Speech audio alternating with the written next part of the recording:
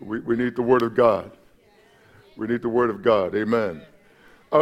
In this series, He Loves Us. That is the overriding theme. I want everybody to leave with every time we share something from 1 John. He loves us. So we want to make sure that you know that God loves you, that Jesus loves you. He may not love what you're doing, but He loves you. All right? And so He loves us. But today, I want to talk about children, fathers, and young men. That's what I titled it. I'm trying to get better at subjects from the Baptist. Have to hang around with the Baptists a bit. Have great subjects. Yes. In 1 John chapter 2, we'll start at verse 12. John is addressing his letter, this epistle to his flock as a loving parent, giving his assessment of their spiritual state. And I was thinking that today that should be my intent as well, to give sort of an assessment, a brief assessment of our spiritual state. That is, our state of being, how we are. He writes and says, I write to you little children. Teknion is the Greek word. It means infants or darlings. My little darlings. John speaks so affectionately of the flock, and I can understand that. When I pray and I think of something coming against you or the enemy coming against you, it breaks my heart. And whenever you see tears, it's not because I want to go and resign somewhere. When you see those tears, a lot of times there are a lot of emotions. It's not like Pillsbury Doughboy, tears, all right?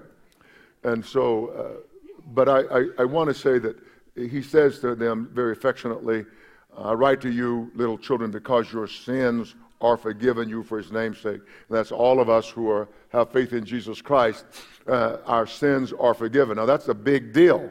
We sang today that our forgiveness was purchased with the blood of Jesus Christ, the precious blood, sangre preciosa, precious blood of Jesus Christ, not just blood.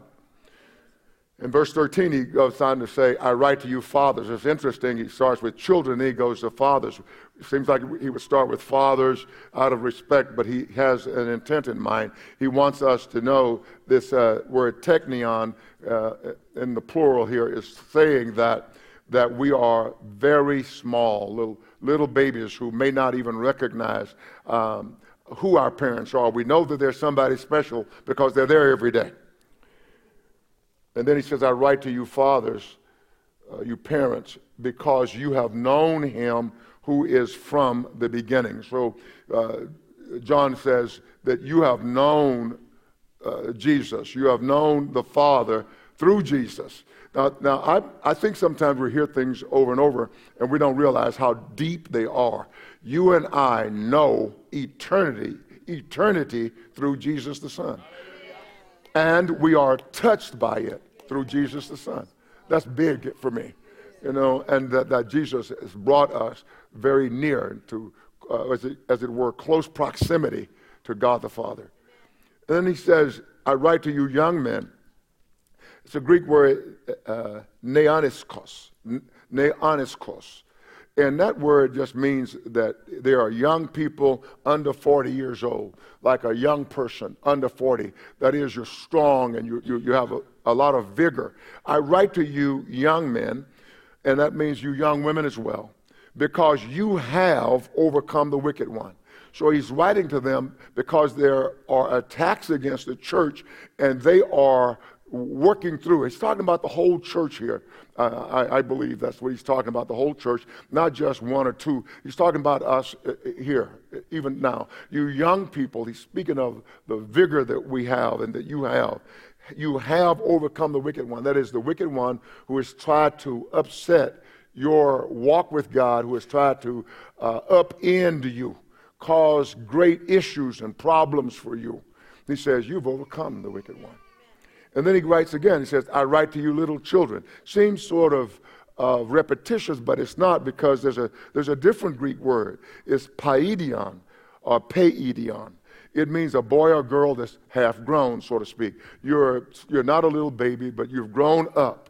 He says, I write to you, little children, because you have known the Father. The first time he says your sins are forgiven, but now I write to you because you also have known the Father. You've grown up, and now you can recognize God's hand in your life. There are many of us here, we've had to go through difficulty in order to recognize God's hand in our life. I used to pray against all problems and troubles. I mean, I will do it again. But I used to do it quite often against this. Oh, I didn't want any trouble, any problem. But it is problems that have driven me to the Lord. It was my problems. It was my difficulties. It was the things I could not handle that drove me really to the Lord. Then he writes again, he says, I have written to you fathers. He's speaking of earthly fathers, those of us who are parents here, and not just natural parents, but spiritual parents, because you have known him who is from the beginning. You have known him who is from the beginning. He reiterates, you have known him who is from the beginning. So you and I have fellowship now with God the Father. Whenever you go into your prayer closet and you're talking to God, that you are having fellowship with God the Father. You have the same interest as God the Father. You share your thoughts and with God the Father, and he shares his thoughts and plans with you. That's a big thing. That's not a little thing. That's big. And so don't come out of the closet sharing with God, fellowshipping with God, interacting with God, and then come out like problems are bigger than the one you just fellowshiped with.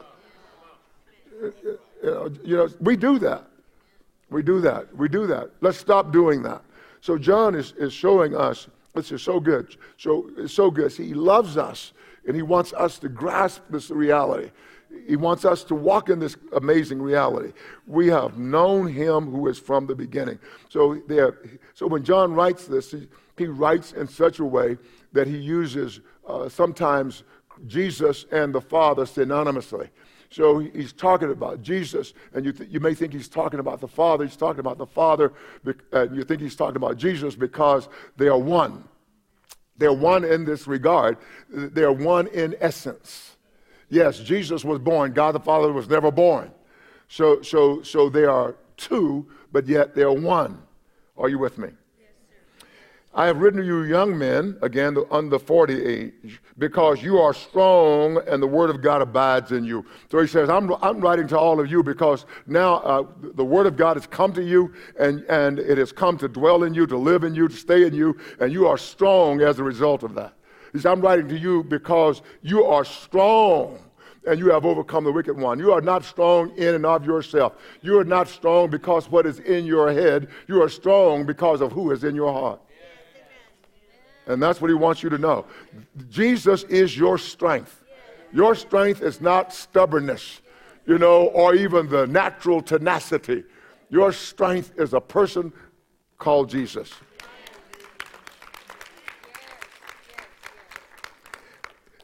And but now after having said that, John says he implies, but there are dangers.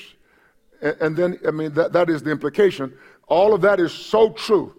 Now remember, one truth does not negate another. And so we know now that these things are true of you. You're strong. You've won many battles against the enemy. You are connected with God the Father through God the Son. You have known him who is from the beginning, who lives in unapproachable light. He says, but they're dangerous. Therefore, there are three things. Do not love the world, because the world is good at enticing us, because we are the ones who are not of the world, but it's good at putting bait out there for us. He says, so do not love the world. The second thing, he says, beware of deception. And the third thing, he says, let the truth abide in you. So those are three things he says that you are to be on guard, and you will be on guard against deception or the world system that is always trying to ensnare you. It's always trying to ensnare you. And he'll give some good pointers here. So he says, before I read verse 15, John is saying that this world system is hostile to God. I wanted to drive that point home, that it is hostile to God. There are believers, you know some of them. One or two of you might be one of them. But they are too friendly with the world. I used to wonder why the world didn't like me. Anybody like me? You can raise your hand if you like a little bit. I used to wonder, why don't they like me? I felt like old Fredo. I'm a nice person, you know. Fredo says, I'm smart, you know, but I would wonder why. Why? And I really wanted everybody to like me. But that world system is hostile to God. And you have to know that. And don't hear it right now and go out and not know that this afternoon or tomorrow morning when you listen to the morning news. Don't forget that the world system is hostile to God. Okay? One thing I will never do, and I will never lie to you. So John says, do not love the world or the things in the world. If anyone loves the world, the love of the Father is not in him. So if you really like that system, you're really enamored with that system, you're on dangerous ground. You're on dangerous ground. If we had more time in the second service, we'll have more time to talk about it. Then in Romans 12:2, Paul says, and do not be conformed to this world or this age, this world system, but be transformed by the renewing of your mind. Be transformed by the renewing of your mind, that you may prove what is that good and acceptable and perfect will of God. So what does he mean that you may prove? Don't be conformed to the world. Don't let the world shape you into its mold. Why? So that you may prove what is that good and acceptable, perfect will of God. So what does that mean? It means that you should show in your person beyond doubt what is good and acceptable to God. Amen. You should show beyond doubt. You should be the evidence of what God is saying here. But there's some of us who are trapped by the world system. We're trying to shore it up. You know, honestly, when you do that, you're working against God. You know what people say to me? They say, but I got to be a good citizen. You have to be a good son. You know, that's what you're thinking about, being a good son, right? I say that to the women and the men. A good image bearer. Be a good son and you'll be a good citizen. Be a good citizen, you may not be a good son. All right. So Galatians 1:3-4 also speaks to this. It's amazing how the scripture, I'm calling up witnesses in Romans 12:2 as a witness. I'm not going to call Galatians 1:3-4 as a witness to what I've said to you. He says, grace to you and peace from God the Father and our Lord Jesus Christ, who gave himself for our sins. Now, that's big. That he might deliver us from what? This present evil age. He gave himself so he would deliver us from this present evil age. According to the will of God our Father, to whom be glory forever and ever. Amen. So Jesus died to deliver you from it. So don't keep going into it. Don't find it appealing. Don't find it wonderful and acceptable. Wow. I didn't know John was so heavy. I didn't know that 1 John walked like this. Look at what Matthew 6:24 says. No one can serve two masters. Whoa. So as believers, we have to be careful, and especially being believers in an affluent nation. Affluent nation, very wealthy. The wealthiest nation on the planet. The wealthiest nation in the history of mankind. You can't exult in that. Well, we're the wealthiest nation in the history of mankind. Wow. You better be wealthy in Jesus. Because this world is passing away. And all that's in it. Are you hearing me? Saints of God, do you hear? Wow. He says no one can serve two masters, for either he will hate the one and love the other, or else he will be loyal to the one and despise the other. You cannot serve God and mammon. Now, mammon is from the Greek word mammonas. It means confidence in wealth. Confidence in wealth. Or you have deified the dollar. I'm speaking to Americans. You have deified the dollar, or you have deified the euro, or you have deified the peso. That's where all your affection is. No, so he says, no, you have to prove what is the good and acceptable and perfect will of God. And in verse 16, he says, for all that is in the world, the lust of the flesh. Now, this is what's in the world. This world that we're trying to preserve. This world that we're trying to shore up. We're trying to prop up. Even believers. Now, I'm not saying have a fatalistic attitude. Oh, well, I just won't do anything. I won't go and vote. I won't pray. No, it's wrong. You have to find balance, and the balance is in the Lord. The balance is not given to you by the world. It's not given to you by the talking heads on TV. No, that's not where you get your information.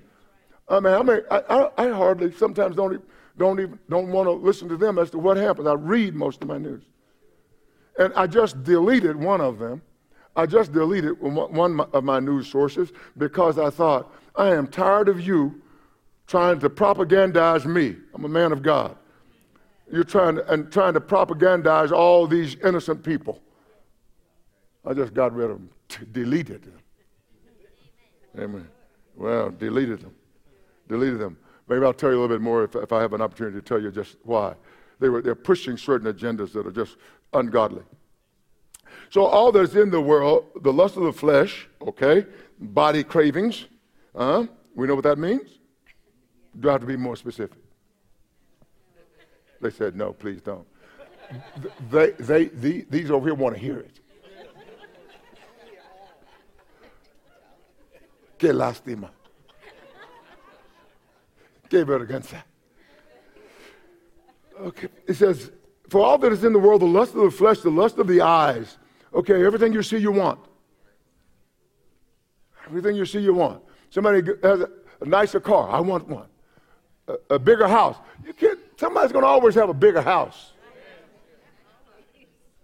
I want it. I want furniture like that. I want shoes like that.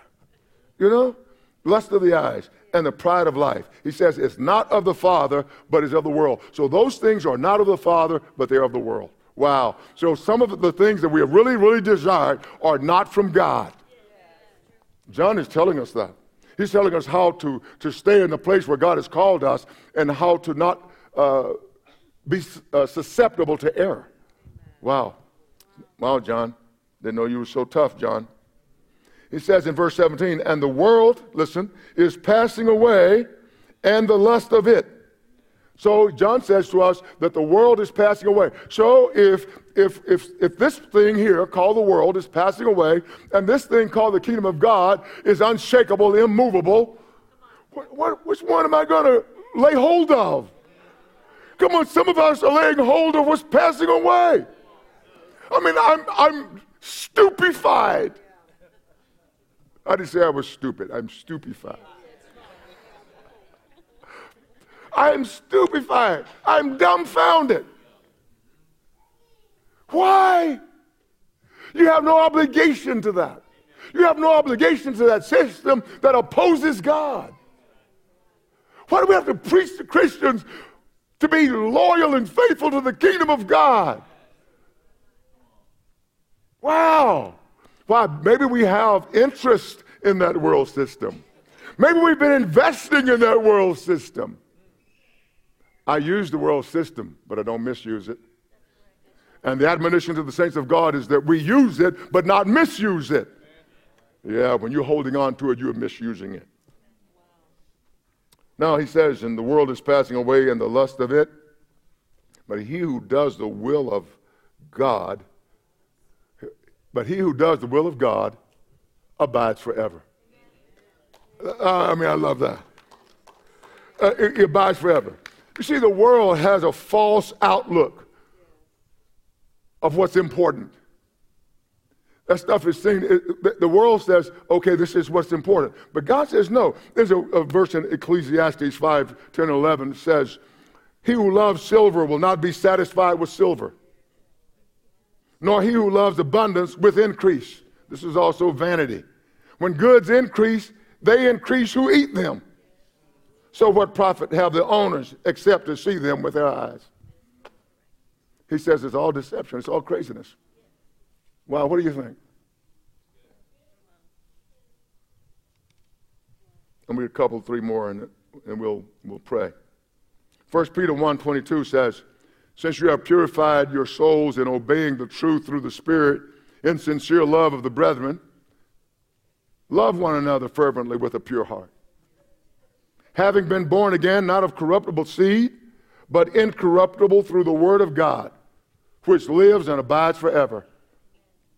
He tells us the word of God that is in you lives and abides forever. Then he gives you a more graphic understanding. He says, all flesh, all human beings, is as grass. And all the glory of man, all the things that man builds, everything that man does outside of Christ, all the glory of man is as the flower of the grass. The grass withers, he says, and its flower falls away. But the word of the Lord endures forever. And then Peter says, now this is the word which by the gospel was preached to you. And so John tells us, because of the truth which abides in us and will be with us forever. This is why we do what we do. Because of the truth. It's the truth that abides in us. The truth lives in us. The truth dwells in us. So don't worry about it. The truth dwells in us. We will be forever of the truth. This is what John wants us to understand. So love not the world, neither the things that are in the world. For if you love the world, the love of the Father is not in you. Now, we'll talk about deception next time. Deception. Staying away from deception. How to recognize it. And knowing that this is the last hour. I just want to thank you. I know we hurried through this message. But if you heard it today and you were really listening and you were convicted that you're aware that you're a sinner, you're aware that you need God and you need Jesus Christ, you just heard this little bit. If you feel anything in you, moving in you, other than let me get out of here, that would be the devil. But if you are feeling like, wow, I could be better, that's the Holy Spirit who has been sent into the world to convict the world of sin, of righteousness, and of judgment. And he has sent the Holy Spirit. So Jesus sent the Holy Spirit. When he got to the throne of God, he sent the Holy Spirit. Amen. And the Holy Spirit has been in the earth ever since. The Holy Spirit doesn't have to come to you. He's God. He's already there. Knocking on your heart's door, ready to change you, make you better, cause you to be stronger, cause you to be even better than resilient, giving you faith that's greater than tenacity. That's the Holy Spirit. That's the Holy Spirit. If that is you today, and you want to come to Jesus Christ, just raise your hand and let me see it. Leave it up until I see it. If you're here, you say, I want to give my heart to Jesus Christ. I don't want to try this life alone anymore. Is that you? Anyone here? Is that you? Sometimes when I was younger, I would try to make up my mind. Of course, I grew up in a church where they preached such hellfire and brimstone. I thought if I chewed gum wrongly, I had to get saved the next week. Yeah, I always say they scared the whatever out of me. But I don't want to do that. Now, is there anybody here, before we close it, is there anyone here who would say, Pastor, I need to be clearer on some of these things you've shared. I find that I'm always trying to prop up something. I'm trying to defend something in the world. I know you're there. I've been there. My side against their side. But if that's you, you just need to slip up your hand and let God see it. Just slip up and say, Lord, that's me. I've latched onto some of this stuff. And this stuff now has latched on to me. Thank you, sir. My hand goes up because of what I used to do. I'm delivered from it. It's like a skunk. If a skunk sprays you, you don't have to tell anybody.